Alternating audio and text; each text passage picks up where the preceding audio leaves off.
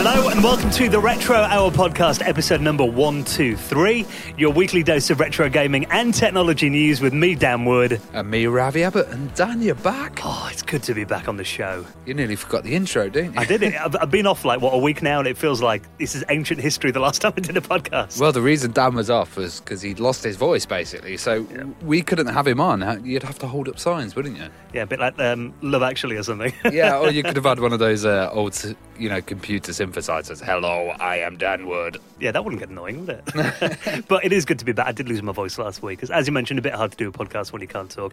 You and Joe did well, though. Oh, yeah.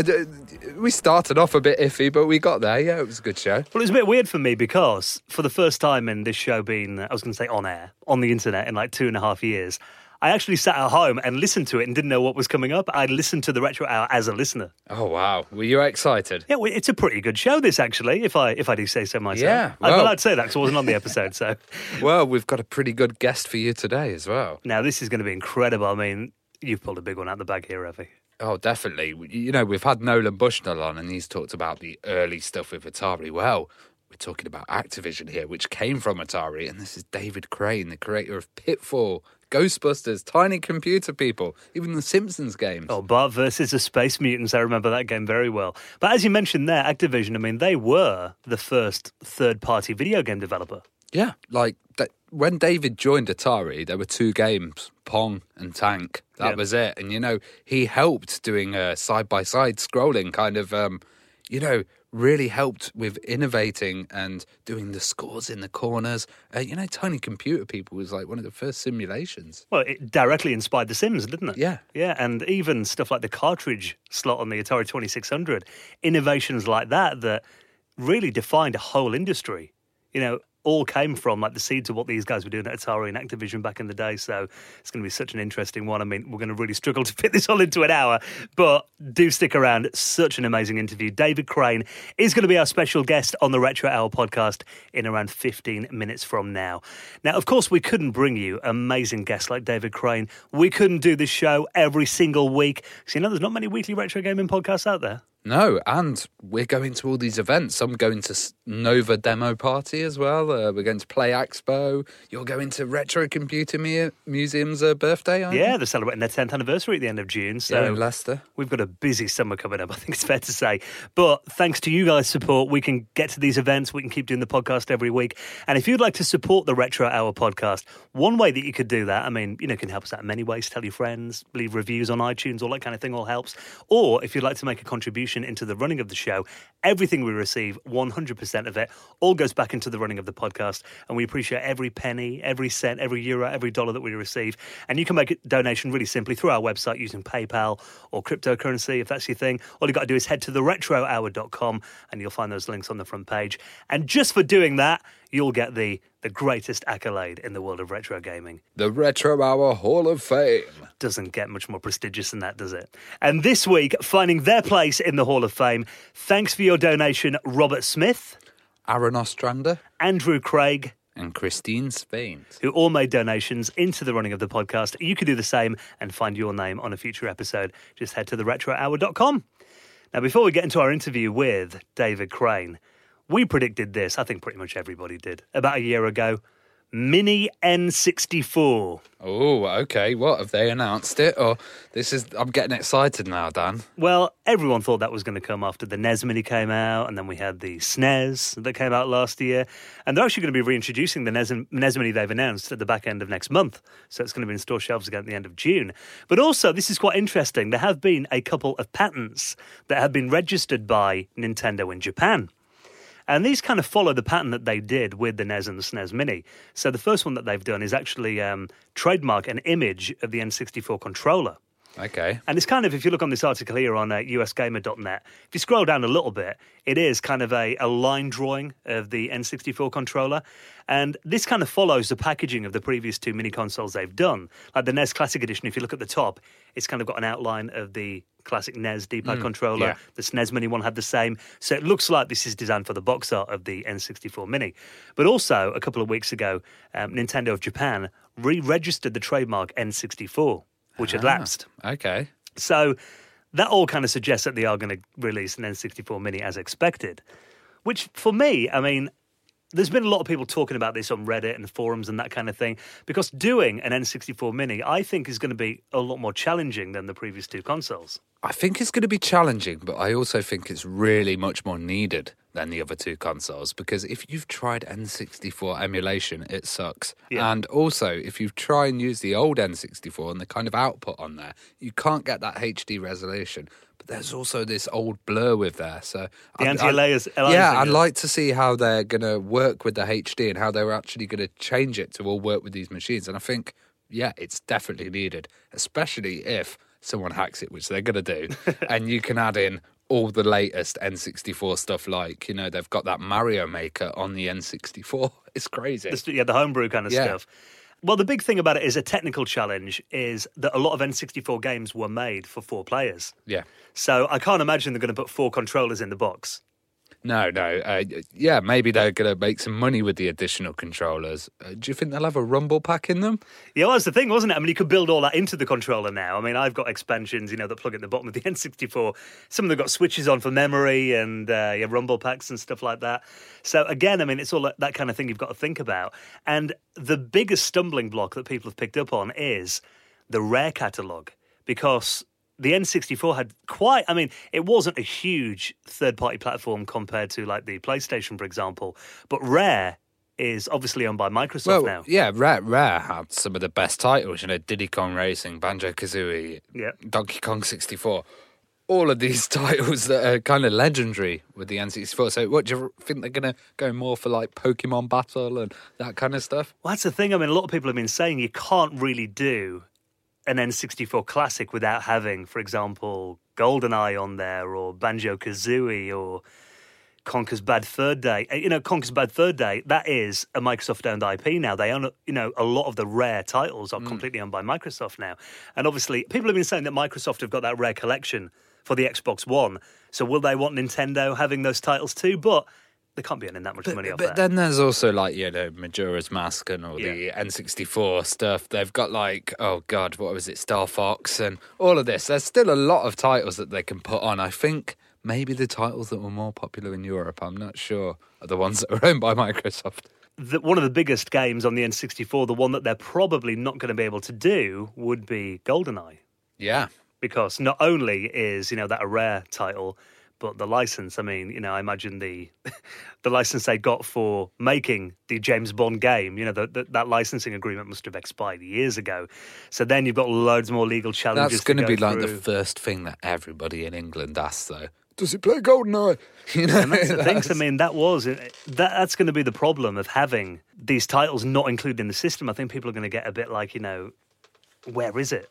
But then you could put Perfect Dark in it, I guess, and that could kind of be maybe a substitute, But again, like you said, I mean, there are so many good games they could put on there. Stuff like, you know, obviously Super Mario 64, Mario Kart 64, Donkey Kong 64. Yeah. I think pretty much everything was called 64 on there. F-Zero X as well. That was an amazing game. And, you know, we did see stuff, you know, on the previous Nintendo consoles. Maybe they will put out some of the unreleased games. I always remember, I don't know if you remember really early on, when it was still called the Ultra 64, those early demos. And there was a game on there called Kirby Bowl 64. Oh, I don't remember that. And that was amazing. It looked a really good demo. Never got released. I think there was a version, like Kirby's Dream Course or something, came out later on the GameCube, kind of a development of that. But I've always wanted to play that N64 version of it, and I don't think it's ever been leaked anywhere. So that would be, you know, some maybe nice little fan inclusions, you know, that little crowd pleasers would be good. But even now, you think back to the N64, that was essentially a Silicon Graphics workstation crammed into a little box. If they can make that even smaller, yeah, it's going to get to the stage where the controller's bigger than the console, isn't it? That's it. That's the thing as well. The controllers need to be pretty big with that, because I remember they were chunky and they felt nice, but I don't know if a tiny one would feel quite right with the 3 prongs as well. I'm sure Nintendo will do it properly, but, you know, the N64 Mini could be coming by the looks of it. We'll keep an eye on that, and, of course, you can keep updated with all of the stories on our website, theretrohour.com. And just while we're talking about our website as well, if you do visit there today, you may find a little link on the front page. I heard you and Joe talking about this last week. I thought this is worth another mention, because I thought this was really cool. This is kind of a kit that you can get with everything you need in there to essentially make it's like a NES Mini, really, isn't it? It looks like an NES Mini. The thing is, the Raspberry Pi, you can emulate everything on it. And we put a link in where you can download the images and just flash them to your card. Of course, you have to own all the original images. Of course. Don't we all? Yeah. But this kit is fantastic. So the main problem that people have with Raspberry Pis is they use the wrong power supply. They use the wrong SD card. Slow SD card, it accesses it slowly. They don't use the updated 3 Plus version of the Raspberry Pi, the new version, that you can overclock. So this kit has everything with it. It comes with a little case, even comes with heat sinks. So, they're not going to warm up in that case and crash. Like, how many times have you installed stuff and had that little lightning thing in the corner? Oh, that little rainbow box that comes up. That means you're low on power. Your power supply can't handle it. Yeah. And that's because people are using like mobile phone chargers and stuff like this. So this kit just sorts you out with everything you need, and you can just download the image. And if you use our link on the site, you'll be supporting the podcast as well. Yeah, there's a little Amazon affiliate link there, and it said the V-Kit's Raspberry Pi 3 Model 3B Plus Retro Arcade Gaming Kit. And it even comes with 2 USB gamepads as well that look like SNES controllers. Yeah, I'm not sure about those gamepads, how amazingly good they are, but they do look very close to very, very close. So. And it's only 79 quid for the whole kit as well. I mean, by the time you bought a Raspberry Pi in a case and that, you're talking about 40 quid anyway. But it's the 3 Plus. That gives it the extra speed. N64 emulation on my 3 Plus, it's all right, Well, we mentioned this again because Graham Norgate, actually, who was one of our previous guests, he got in touch with you, didn't he, thinking, that sounds quite good. Yeah, he wants to do MAME, though. Something totally different. He wants to do the arcade classics, but I was like, check out the Neo Geo and the MSX and all of this, because I've never played on them, and playing on them, my God, the soundtracks are good. Retro Pi is fantastic. I've got that on a Raspberry Pi, and you can put, MAME on there. You can do all the console emulation. It's a fantastic little device. So if you want to help us out, support the show, and also find out a bit more about that, we'll put the link at theretrohour.com. Now, a game that did get a load of hype last year, and we covered it on the show as well because it looked amazing, was a new Mega Drive game called Proprium. Yeah, so I saw this, and this looked absolutely insane. Like, the artwork from it, because these guys have a really good background of kind of creating these titles, all the people that were working on it. Yeah. And they had like side rain effects, they had like beautiful soundtrack, graphics that I'd kind of never seen on the Mega Drive other than demo groups. Yeah. I'd never seen a running gameplay kind of graphic that impressive. Well, we talked about it probably about a year ago on the show, and I think it was around then, in March 2017, they started taking pre-orders for it. And unfortunately, it kind of went a bit quiet after that. Now, there was, for several months, originally they were saying the game was going to be out late 2017. That deadline came and went, people didn't hear about it. And a lot of people started to get a bit annoyed, as you would naturally. And as it turns out, the team behind it, they're called Watermelon. There's a guy called Fonzie, who's their CEO, and he basically went completely dark. He wasn't responding to emails. He wasn't posting updates for a few months. Oh, that's not good. Exactly. It's never good, is it? But at the moment, there is, if you check out NintendoLife.com, we've got a link in our show notes as well. One of the guys who was, he's actually co-creator of it, Lewis Martins. He works at Ubisoft during the day, but also he's been working on Proprium as the main artist and art director as well. And he released a little statement saying that, Fonzie, this guy who's kind of gone missing, he's a good guy, but he's not very good at communication skills and transparencies. To be honest, like technicians and engineers and kind of CEOs and stuff, they're not usually. It's usually the marketing people, isn't it? Well, he is saying, a lot of people are getting frustrated about it, including himself. So he says, from what he's hoping is he wants the game to release as soon as possible. It's a bit out of his control and he's a bit upset about it as well. So essentially he's got the stage where it's kind of, wait and see what happens. But he agrees that the fans have been waiting far too long. So that's really the only update the fans have had. Back in March, Watermelon's Facebook page was updated saying that the game is still in development, that hoping it's going to come out soon, but they are offering refunds to anyone who has backed the project or sent the money for a pre-order, essentially, and wants to get a refund off it. So I think the main lesson that we've learned this with so many, Kickstarters and crowdfunders, even stuff like this, it wasn't a crowdfunder, it was essentially people sending money via PayPal for it, is that you need to be in communication with the people who support your project. Yeah, that's the thing. if you feel you can't do it yourself, hire a marketing person to do it, because it's going to bring your project down. And I thought this project was massively ambitious. I'm glad that they're still trying to do it and everything. And there is other titles out there like Xeno Crisis and Tanglewood, all guys that we've had on, and they're kind of also supporting the Genesis community with all these new games. It's a pity to see that happen, but they're saying as well there's some issues with PayPal apparently, getting the money through to them. Then there was a production issue with the cartridges, they've been saying. So it sounds like there have been a few stumbling blocks along the way.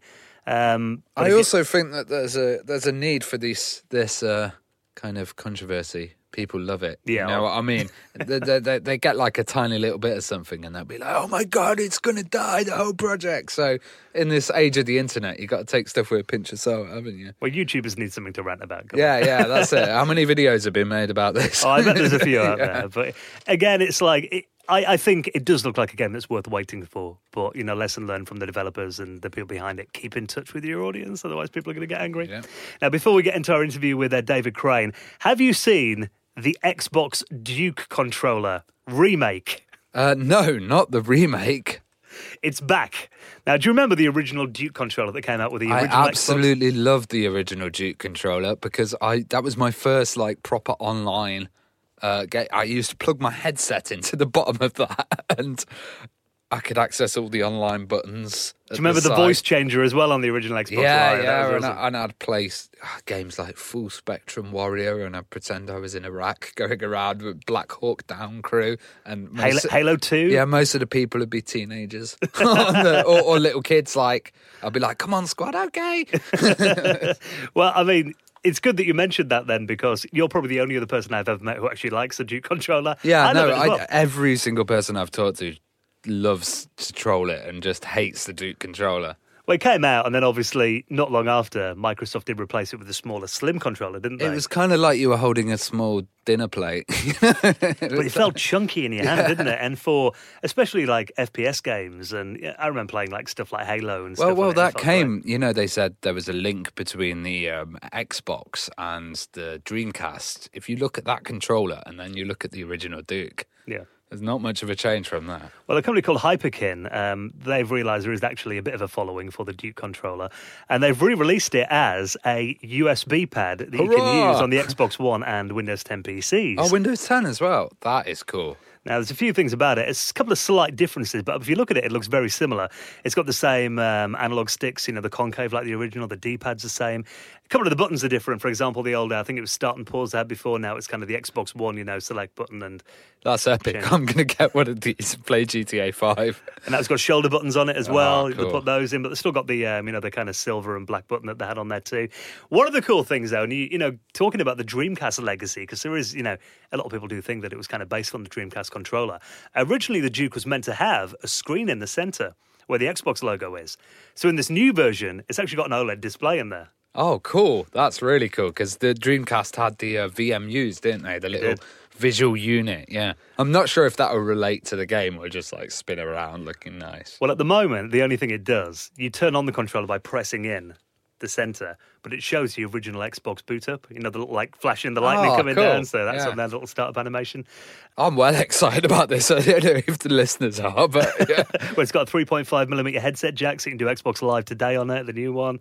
And it's $70. Yeah, it's not cheap, but if you're a fanboy of it, they reckon there's only going to be a limited run of these, and they've all got their own individual. But then I buy Xbox One controllers at the moment, wireless, even for playing my retro games, and they're pretty expensive. So Well, it's one thing about this: it's not wireless; it is USB only. But you've got a 7-foot cable apparently with it. So that's just the old school experience, isn't it?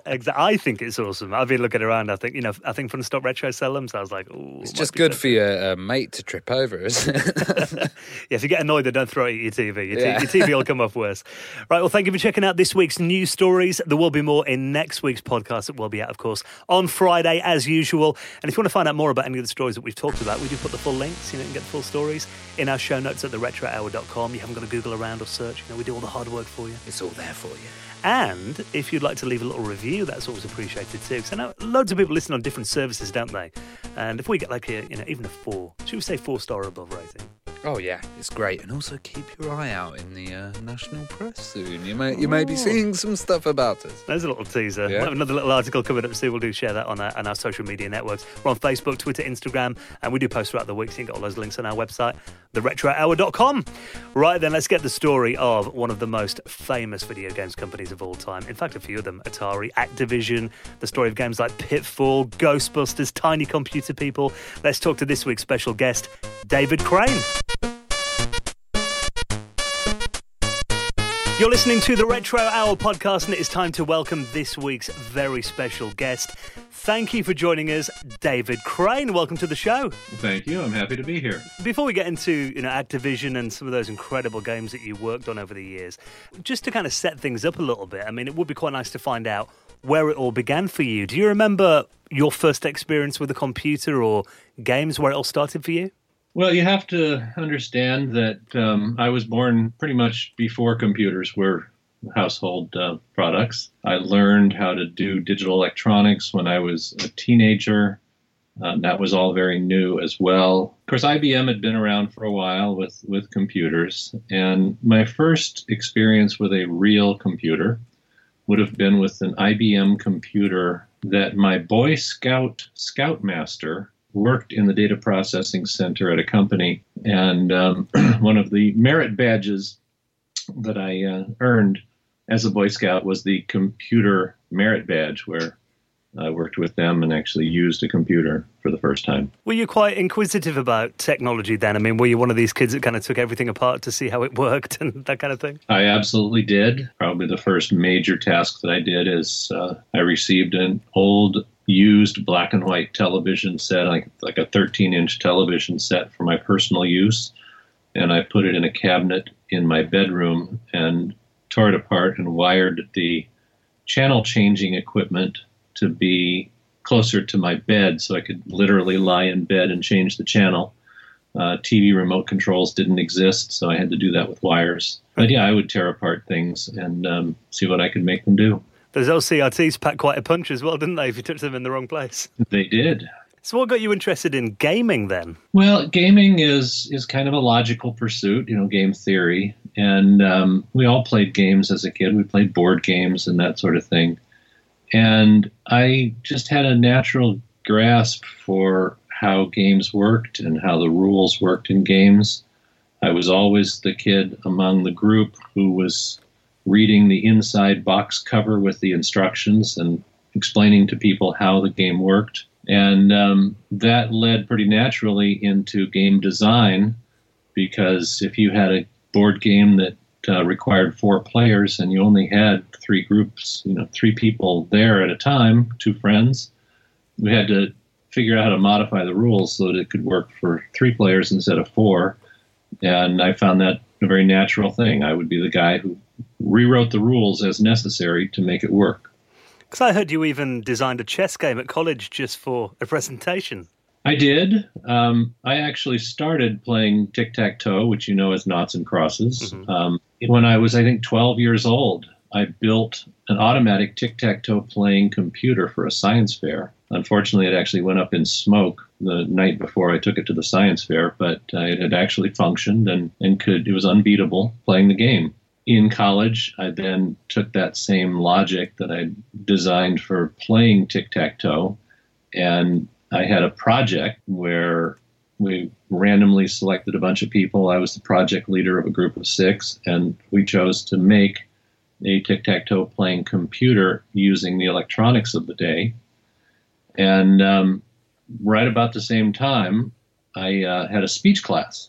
And the speech class final was to give a speech using a visual aid, a prop, because that's a little different, holding up something and explaining it in a speech. And yes, on a sunny night before I went on Monday morning, I still hadn't decided what I was going to use as a prop and what I was going to do for my speech. And I was sitting at my desk staring at a piece of polar graph paper, which is a bunch of circular lines, and started coloring them in checkerboards and squares. And I was looking at that and saying, this kind of looks like a round chessboard.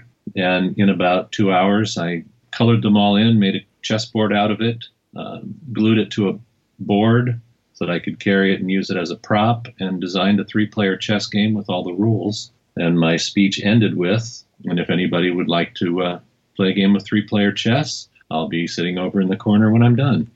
And it worked really well. Well, after college, you went to National Semiconductor, and you also built your own computer there, didn't you? I did. Again, computers were pretty rare. This was 1975, and microprocessors were all very new.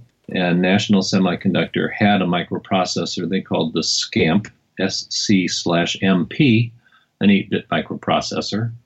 And since I could get one of those for free by just going over to the cabinet where they stored them, I took one of those and wired it up and made a computer, ostensibly to help me with my work. I was working on an analog to digital converter, and I needed to figure out how to test the products as they came off the line. And so I designed a computer that did that. While I was doing it, I turned it into a word processor as well. I was basically doing things with computers and microprocessors that my boss didn't understand, which kind of explained why I wasn't long for that job. I was there for only a couple of years before moving on to Atari. Well, Atari obviously were the biggest thing in the early days of video games. How did you get the job at Atari then, and what interested you about Atari? That was interesting. I mean, I had actually been following the creation of video games before I went to Atari. I attended what is probably the first video game conference ever. It was called Gametronics in 1976 in Silicon Valley. It was basically companies that made switches and buttons and other things trying to expand their market and saying, hey, you can use our switches and buttons in products you make for the video games, which were just coming out in the arcade. So I was definitely involved and interested in the video game business at that point. But what actually happened was I was a tournament tennis player all my life, and I was in an apartment complex where we had tennis courts. So I would play every night after working at National Semiconductor. And Al Miller was my tennis doubles partner. He and I lived in the same apartment complex and played tennis together. And he worked at Atari, as it turned out. And as we had finished playing one evening, he handed me a sheet of paper and said, this is an ad that I just wrote for the local newspaper because we're expanding our video game department and looking for video game designers and programmers. And can you read this and just, give me your feedback on whether I wrote it well, proofread it. And I read it, and it was well written and also kind of interesting and intriguing. And I had done microprocessor programming. I'd done building computers. I'd done game design in the past. I had an interest in video games. So all those things were kind of up my alley. And I just said, well, I'm mildly interested in this job. Why don't I come in and talk to your boss? And so that night, I actually went back to National Semiconductor, and on the computer that I had built, I wrote up a resume, and I met with Al's boss at 10 a.m. the next morning, received a phone call at 2 p.m. getting a job offer at Atari, and so less than 24 hours from the time I was asked to proofread the ad, I was hired at Atari. Well, I hear you were really drawn to the game Tank rather than the title Pong, which was a massive title as well. What drew you to Tank, and why was it so interesting? Walking through arcades in those days, it was mostly pinball, but arcade games, electronic arcade games, were starting to show up. There was Space War. I saw one of the first ones of those in an arcade in, I think, Santa Clara, California. And that's where the Tank game was as well. And I walked by it, and I just stopped and looked at it. And with my training in electronics, my training in microprocessors, my training in gaming, I was able to look at that screen and just dissect it. I said, well, I see exactly what they're doing, and I think this is going to be big. This is going to be huge, making an interactive entertainment on a TV screen using little blips and bloops and player characters and missiles and shooting each other. And this is all going to be pretty cool. I was there with a friend who was a pinball player as well, and actually he was my foosball partner. I played professional foosball for a while.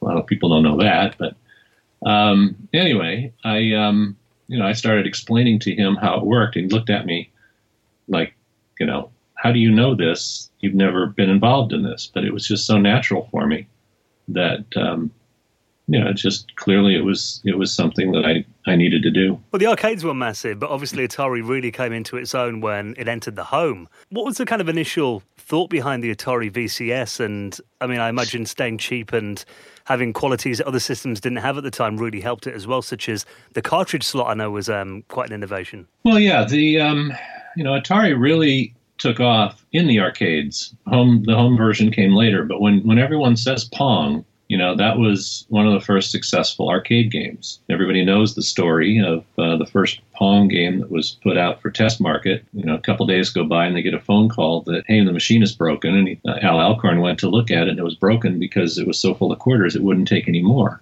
So it was really, arcade games were, Atari's big claim to fame to begin with.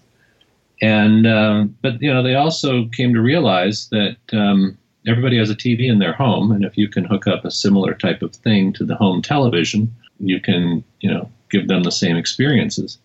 So in essence, what Atari set out to do is to create a home version of their most popular arcade games. And a couple engineers got together and started working on how to make this, and they ended up creating the Atari VCS.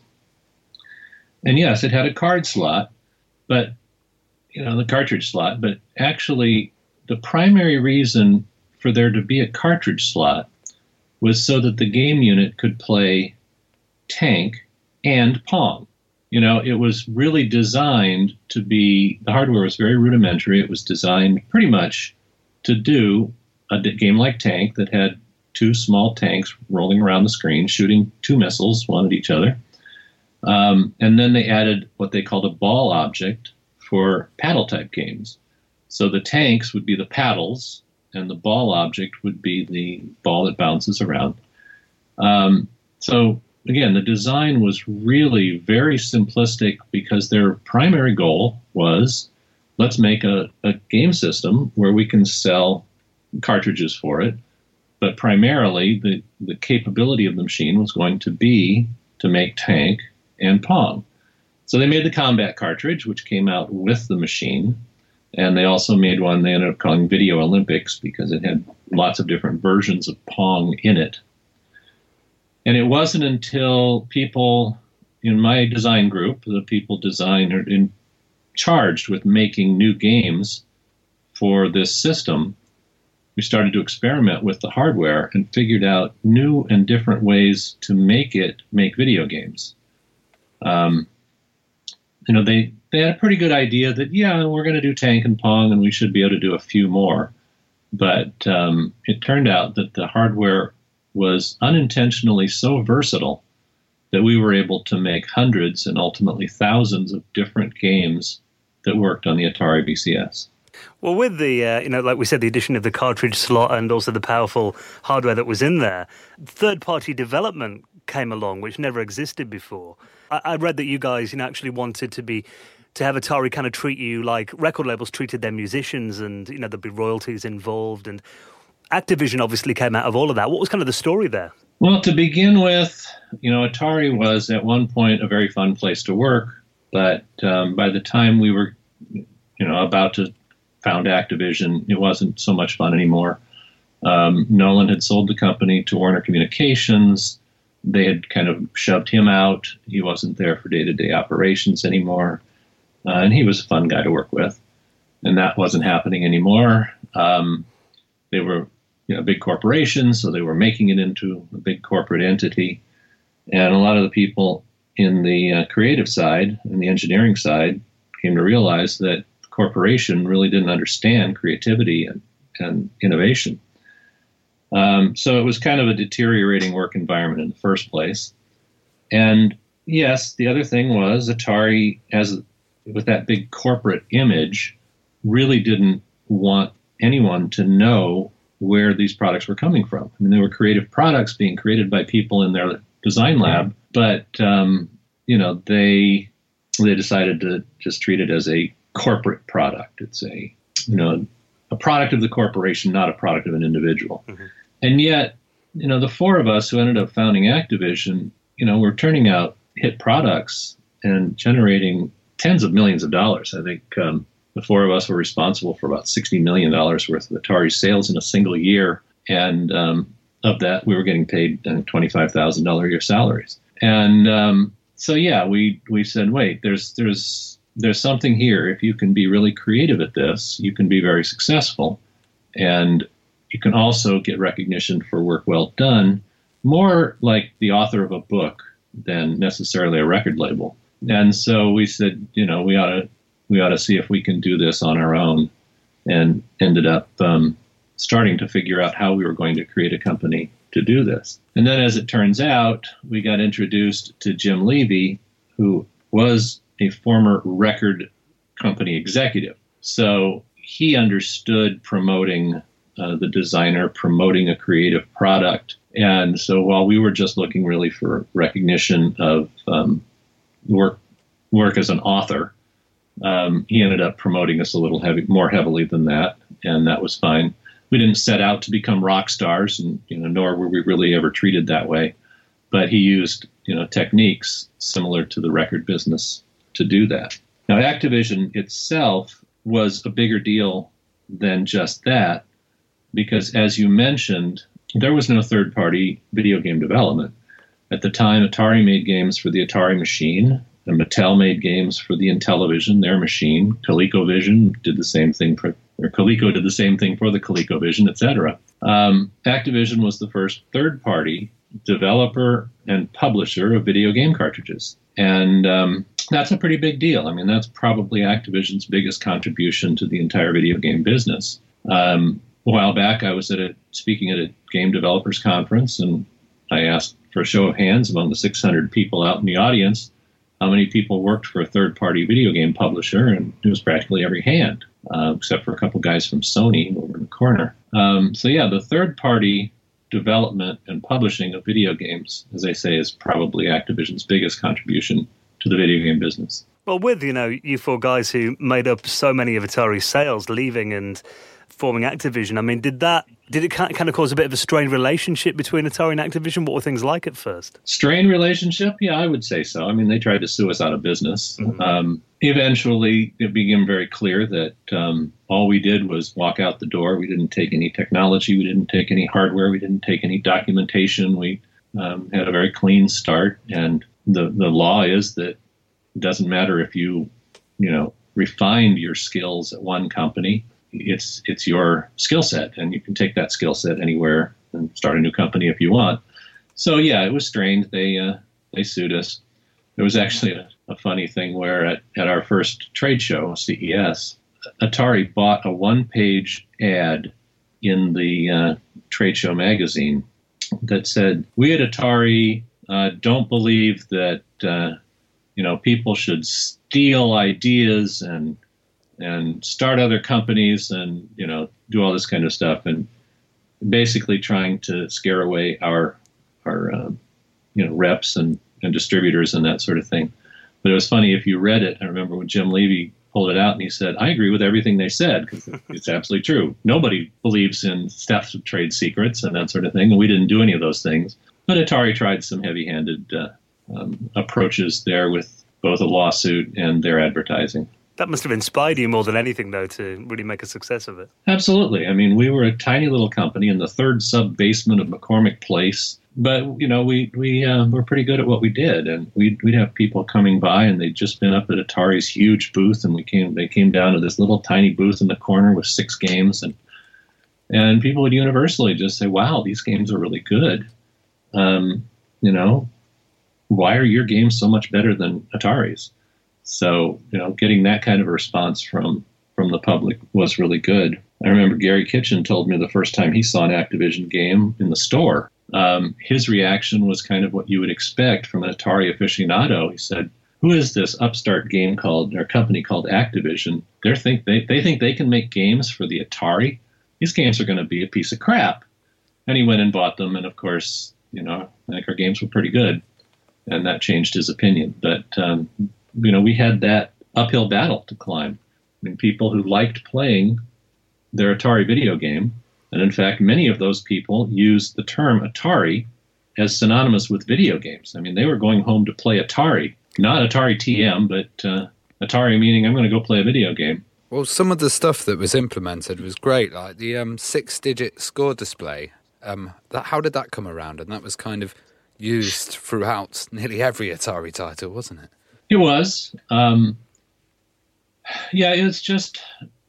It's figuring out some unique way to combine a program and the television interface adapter inside the 2600. We did that a dozen times, 100 times. I mean, we were innovating every day because each time we made a new game, we had to make that game better than our last game just to get the attention that we needed for this small upstart company to be able to sell their games. And the 6-digit score was just one of those. I think if you look at the really early games at Atari, you're going to see Combat and Air-Sea Battle, for example. The technological advancement from Combat to Air-Sea Battle is right up there on the screen.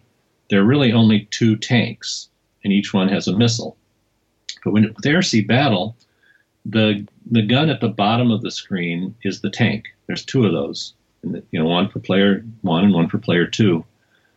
But by reusing those tank objects vertically on the screen, which is something we were able to do, Larry Kaplan was able to make, maybe 6 or 8 bands of airplanes that you could shoot at.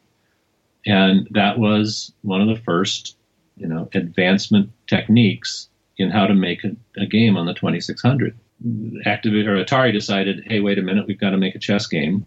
And Larry Wagner started working on the chess game, but couldn't display it. How do you display all those chess players when all you've got is 2 tanks? And Bob Whitehead then figured out a different way to use that object multiple times on the screen. And you look at that chess display, that was another major advance in how you make a display on the 2600. That was another one of those things where when the chip designer walked through the lab and he was just shaking his head, he said, I had no idea that this chip could do this. And we were figuring out all these different ways. The 6-digit score kernel is probably the most complex of all those because of how much data it gets on the screen. Early Atari games had large blocky scores. If you look at Combat, up in the top left and top right, there are 2-digit displays showing the person's points. And they are huge and low resolution. And that was the best the Atari could do until we figured out the kinds of things like the 6-digit score kernel. I did that at Activision, and I actually met the Imagic programmers. That was the second group to leave Atari and form Imagic. Ran into them in a mall in Sunnyvale, and one of the guys admitted to me that they're now using the 6-digit score kernel, and they got it by buying a game of Dragster and basically taking the code out of it rather than trying to figure out how it worked. But you're right. That was so useful that it ended up in virtually every game ever since. Well, in 1982, one of the biggest Activision and biggest titles on the Atari 2600 was released. I think it sold 4 million copies, and that was Pitfall. So where did the idea of Pitfall come from, and how did you go about creating that game? Well, every time we finish a game, we have to sit around and figure out what's our next game going to be. And where the ideas come from is always a mystery. You kind of draw from things you see, things you do, and whatever. But my primary goal for a couple of years prior to that point was I was trying to create a little running man that looked human. It's pretty easy to make a thing that looks like a tank, a thing that looks like a jet plane in 8 pixels, which is all we really had to work with. And I was working on trying to make this little running man who looked, human enough to put in a game. And I actually did it 2 years before Pitfall. And I experimented with a cops and robbers game where you got a cop chasing a robber. They're both these little running men, and didn't come up with a game that was fun. I experimented a couple times trying to figure out how to put this little running man in a game. And I just finished whatever my last game was at the time. Maybe it was Laser Blast, I don't know.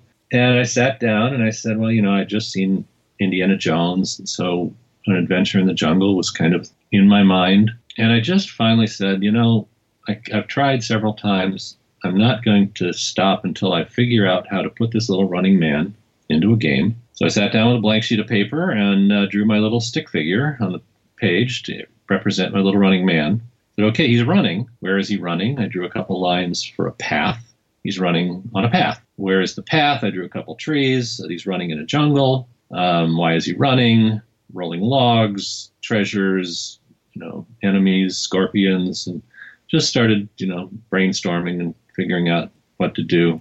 And in about 10 minutes, I had a piece of paper that said, all right, I've got this man, and he's going to be running through the jungle on a path, and figured out that when he ran off the right side of one screen, he was going to run on to the left side of another screen. And just that idea right there, made the idea very open-ended. I mean, it's great. If you can run off the right side of one screen and run onto the left edge of a completely different screen, you could run out of the jungle, you could run into the city, you could run onto a pier and jump into the water. I mean, there's any number of things that you could do. Of course, we're limited by 4,096 bytes in a ROM to do all that. But so Pitfall was a basic idea. Only took 10 minutes to come up with a basic idea. It was in a jungle really because of Indiana Jones. But the concept of being able to create an open-ended world into which you can play a video game was really very powerful. So I knew as I was doing it, I was going to have to do it really well because it had so much potential. I didn't want to screw it up. Well, there's some, massive technical achievements in that game. For example, that kind of pioneered side-scrolling, platform games. How did you come up with that concept, and how did you make it work on the Atari 2600? Well, as you say, it was, one of the first side-scrollers, although it's not scrolling, it is screen-to-screen. There's a little bit of a distinction there. The Nintendo hardware could scroll. Mario scrolled the screen instead of page flipping. But there were a number of things. The first issue is, as I said, there were only 4,096 bytes, and that has to be every line of computer programming, every line of logic, every pixel of art, every sound effect, everything that's in the game has to fit in 4,096 bytes, which is, roughly 2,000 instructions. And so getting, a quality game out of a couple thousand instructions, less whatever you use for graphics is really a challenge. So the fact that the concept of a platform game was wonderful and really open-ended and had all this capability, the reality was how many screens can you define? And so anyway, there was another innovation in there. I created a mathematical method of defining the screens in Pitfall so that rather than spending hundreds of bytes to define a screen and only having 5 screens, I used a mathematical algorithm to help define the screen, and that let me generate 250 odd unique screens, one right after the other. Now, to make that work, I had to create a mathematical algorithm that would create the next screen.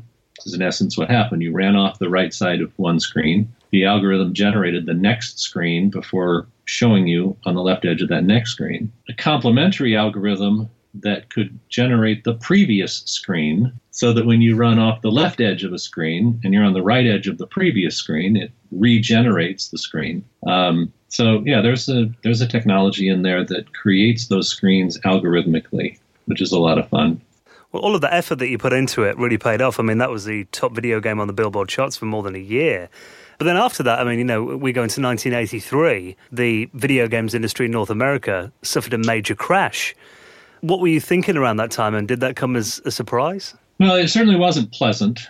But in fact, we should have been able to see it coming. We actually almost did. I mentioned that we went to trade shows, CES. We actually went to 2 a year. We went one in January and one in June. We went to a CES and got the book that showed the companies that are distributing and are showing at the show. And there were 30 companies in there showing Atari video games that had not existed in the previous show 6 months before.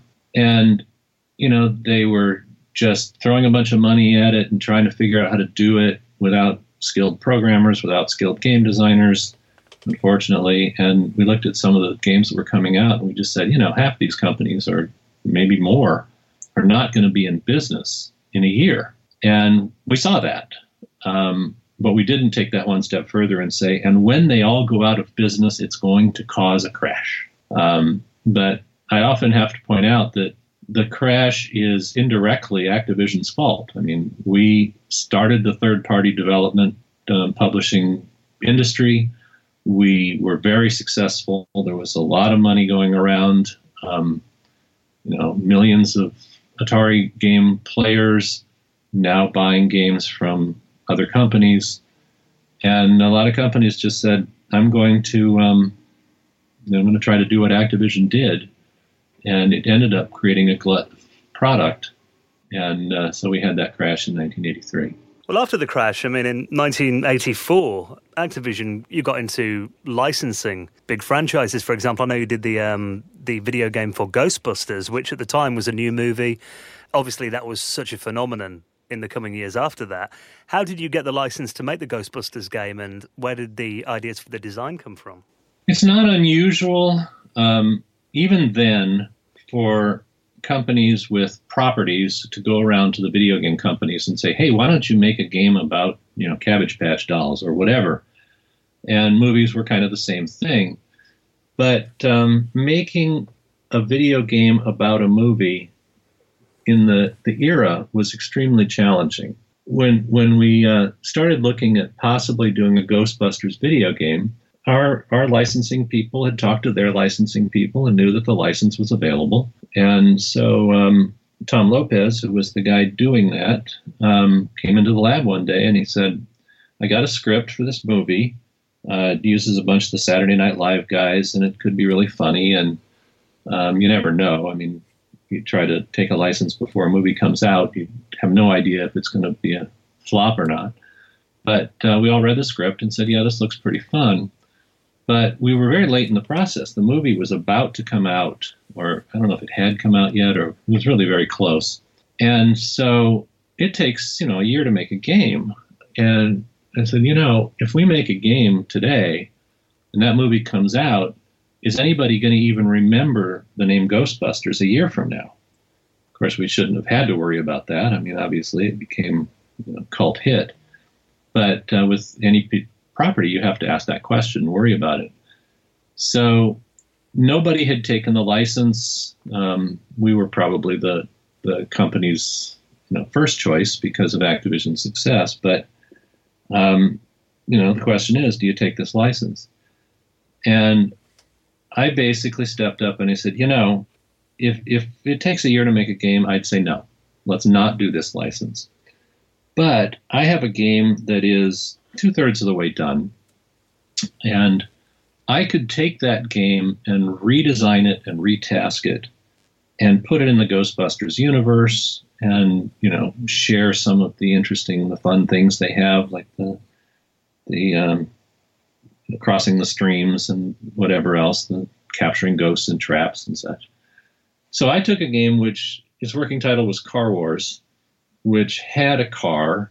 It had an in-game economy where you would buy weapons to put on the car, and you would drive around and get from point A to point B, then arrive at places in the city and have a fight and whatever. And I turned the car into a top view of the Ghost Mobile. I changed the items in the store from weapons to traps, and Ghost Vacuum, had to make up something, right? And anyway, retasked the thing so that I was able to create a game in a reasonable period of time, and it came out, while the movie was still popular and was very successful. Because I remember getting that game when the real Ghostbusters cartoon started a couple of years later.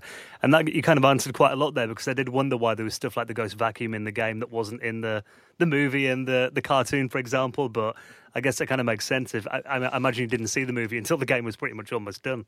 Right. We had the script. we always would have at least have the script so we know kind of what's going on. But we didn't have any imagery from the movie or whatever. And, I just created that driving sequence where vacuuming up a ghost was something that you could do. It really wasn't, in my theory, you don't make a movie game just be the movie and make it interactive. Basically, to be successful, you need to create a game that would stand alone whether it isn't tied into the movie license or not. So I would think of what would be fun to do. If you're driving along and there's ghosts, trying to maneuver over and suck them up in a vacuum was just a fun thing to do. And it just happened to be that it was the Ghostbusters car and they were ghosts, whereas they could have been something else that you were vacuuming up. So really the theory is not look at the movie and try to take elements out of the movie and make them interact with each other as much as look at the universe that the movie is in and using some imagery from the movie if you can, make a game that's fun to play. That's my theory, my philosophy of the best way to go about making a movie game. Well, a game that really interests me was Little Computer People, and it was one of the first kind of simulation games. Where did the idea for this come from? Little Computer People was an original concept by a non-video game guy. His name was Rich Gold, somewhere in L.A., and he thought that a good idea would be to make what he called a pet person. And it was patterned after the pet rock of the 70s. And he just wanted to do a computer version of the pet person. And did a lot of creative work on it, did the original design, and managed to raise some money and get some work done on putting the cutaway house. He was well along on making that project a reality, but he couldn't really commercialize it. So he ended up bringing it to Activision, and it was shown to me. And, I give a nod to Rich for his original creativity. Unfortunately, Rich has since passed away. But he was missing on a couple of things. And the biggest issue is the pet rock was a success because it took something that had no value, a rock, and by wrapping a great marketing story around it, turn it into something you could sell for value. So if you think about that, this is a product that has no value as the product, but its entire value is conceptual. It's just a piece of paper that tells a story. A video game is the opposite. A video game costs hundreds and hundreds of thousands of dollars to create. And that's where the cost is. And it's not, just taking something with no value and making it valuable by adding a story. So a video game, where he was, it was basically going to lose his shirt, I think, on the whole deal. But what I saw is, as you say, I saw this could become, the first simulator. And I'd done experimentation with the whole idea of apparently intelligent things on the screen. It's kind of what we do whenever we do AI for your computer opponent. And I thought this kind of puts it into the shape of a little person, a lovable little creature.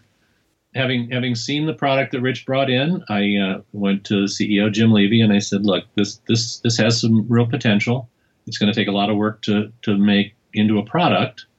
And I took it on and spent a full year turning it into a product that's interactive. I added, language parser so that you could talk to the guy and ask him to do things and play games with him and that sort of thing. I was building a platform that I expected we could make, dozens of games out of, new versions of it.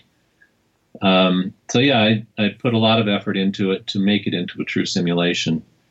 Unfortunately, it was not financially successful because it costs so much to basically pay all the people that had originally been working on, a lot of the work. To own it free and clear, it cost a lot of money.